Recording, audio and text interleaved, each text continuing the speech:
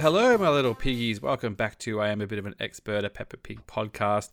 I'm your host, Josh Chapman, and joining me down the line, as always, the other half of the show, it's Matt Frost. How you go, mate? I'm going very good, thanks, Josh. How are you? I'm good. Oh, mate, we're in the salad days. We're about to hit a purple patch of Peppa Pig that, let's face it, is probably unprecedented. I can't remember the last one. I don't want to give away what's coming up next. But we're about to embark on a pretty special chunk of episodes, I think. Well, yeah. I mean, these might be heights we never come down from. I don't know. When does it turn? I feel like we're not getting that far away from like the episodes that I kind of know. Like I feel like everything after season 3 is sort of fair game, just because I think by the time my children. Well, I haven't completely aged out of Peppa Pig, but they don't watch it as much now. But even the ones that I saw a lot back in the day were these first 3 series. And after that, everything kind of feels like, I'm sure there'll be a few that'll sneak through, but yeah. So I don't know whether it's going to go further and higher or whether we're going to peak. Well, I catch the odd episode every now and again, and some of the new ones are pretty bloody good. So, yeah, I'd like to think at some point that those dips get, shallower and less frequent. So. Yeah, I think so. But we are talking Grampy Rabbit's Lighthouse today, and I mean when the title came up, for a second I actually looked at it and I thought it was Grandpa Dog's Lighthouse, and I was like, oh great, Grandpa Dog episode, and then the title came. I was like, oh no, like this is Grampy Rabbit. This is the first appearance of Grampy Rabbit. Yep. One of your favourite characters, correct? Yes, definitely one of my favourite characters. And we can't sort of not...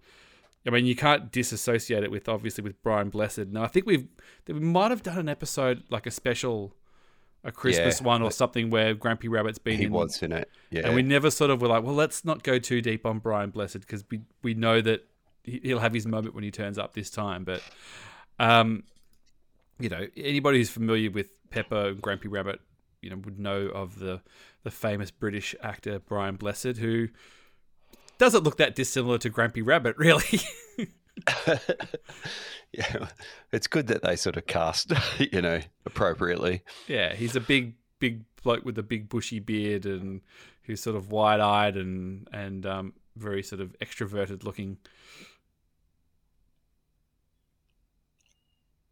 Bit like us. Yeah. I was waiting for you to chime in there, and you were just sort of going, oh, well, maybe that's where we'll end up. We were just sort of like rocking. I was like, am I describing Matt, the guy with the big bushy beard? And they're not quite as rotund as Grampy Rabbit or Brian Blessed.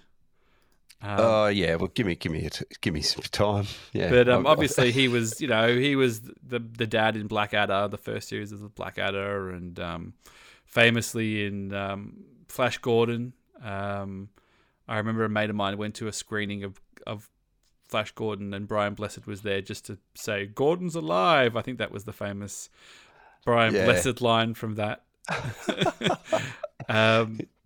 What else?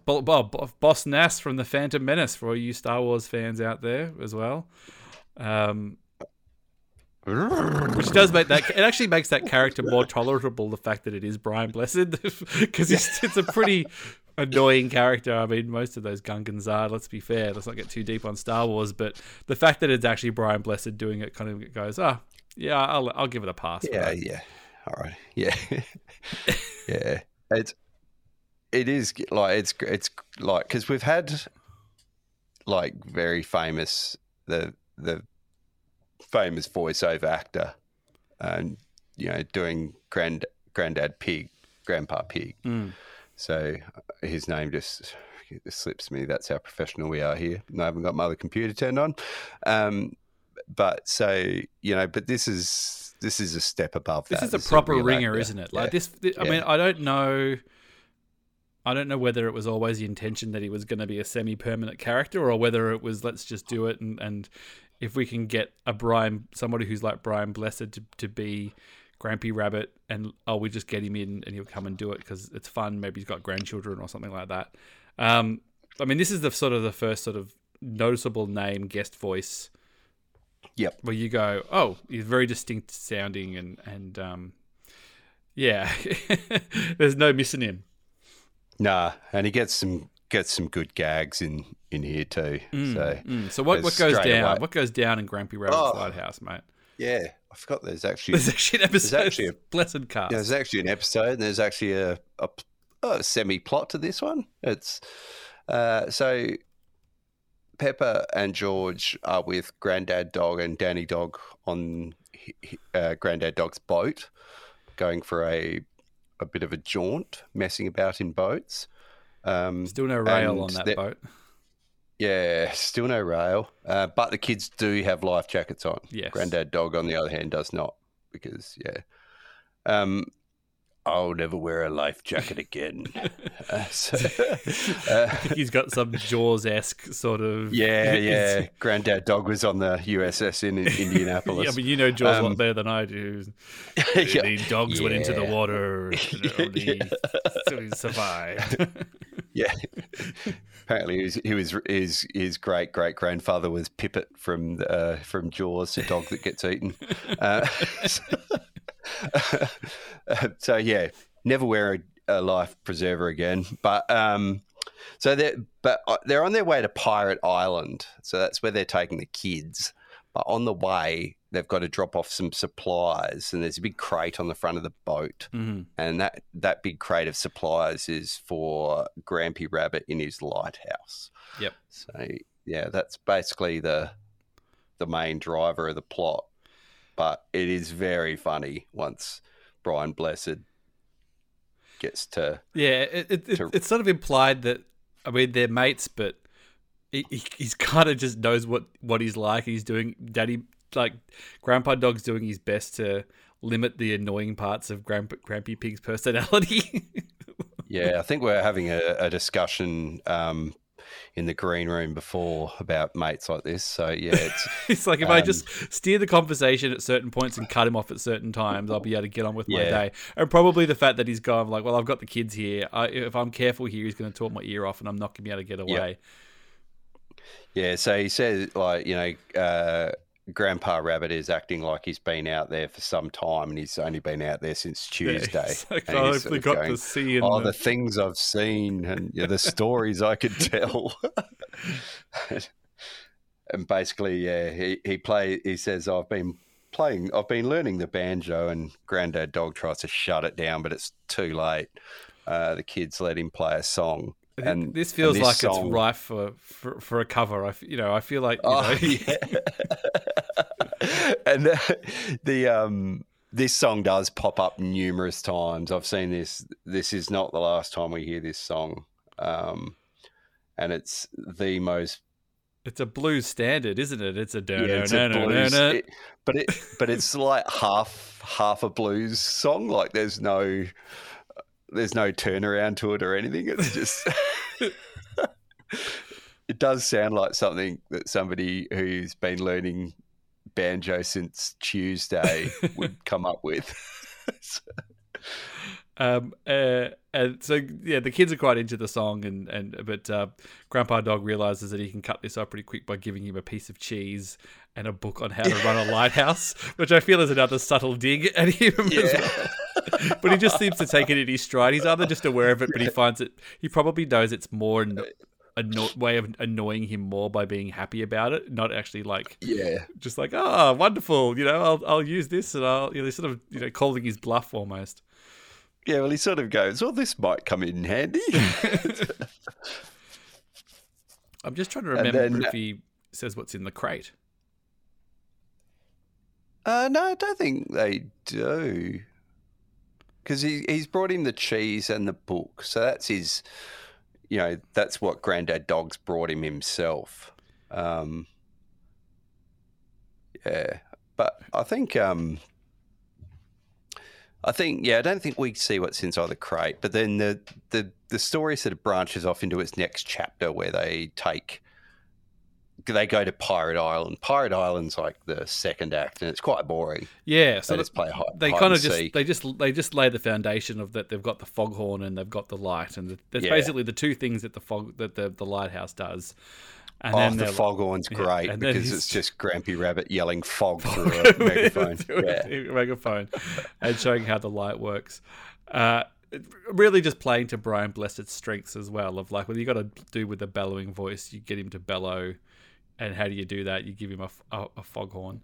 But you're right, then they go to Pirate Island, and it feels like that they're basically just killing time to get to the next part of the story, really, aren't they? Like, about a minute of just playing hide and seek on Pirate Island. Yeah. And George does quite a neat trick where he hides behind him, and he can't find him. So that was pretty good. But yeah, the real good part of the story is when they get back in the boat, and there's some brilliant animation where it starts getting dark. And you know it's coming. It's that classic sort of like, we'll be fine if we get home before it's dark, and then it just gets dark straight away. And we've already seen Chekhov's Lighthouse and Chekhov's Foghorn, so they've got to use them. But yeah, it's quite good. It gets dark. They see the light, but then there's quite a humorous scene where Grampy Rabbit is in bed reading his How to Do a Lighthouse. Yeah. And then he just turns his bedside light off, which also turns off the main light.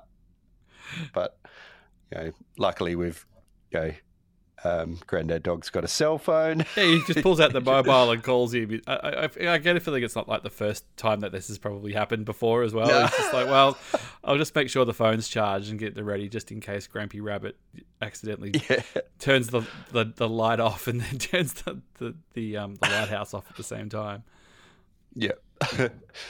And then the fog comes in, same thing. He has to ring him up, get him to ring the foghorn. I'm not sure how that is helping. Are they just steering away from, like, how is the foghorn actually? Is it just mean to avoid where the sound is coming from? So foghorns usually are used to go towards. But that wouldn't work because that would mean that they would crash into crash into the island. Yeah. So yeah, I'm not sure. We'll probably just give them the benefit of the doubt there. But yeah, so he comes out and yells fog through the horn again, which is that's pretty good. He has got some very nice stripy pajamas as well too. Yeah. And that gets them home safe. And the best thing is that the parents are there waiting, and the kids say they learned a song, and much to Grandad Dog's dismay, the kids sing this very basic song, blues song about living on a lighthouse, the sea in the sky. And then the parents don't seem overly perturbed about coming in at night on the boat, coming through the fog, standing on the back of the boat with no rails on it. That's a long day. If they must have, Well, I guess we don't really know when they left, but no. I don't think I'd want the kids out there with a senior citizen on his boat with no rails. No, when the fog's it's always coming trickier to, because my parents have got a boat, and bringing a boat in the dark is very tricky. You always try to get in before it's dark because docking can be very tricky. So maybe for an able seaman like Grandpa Dog.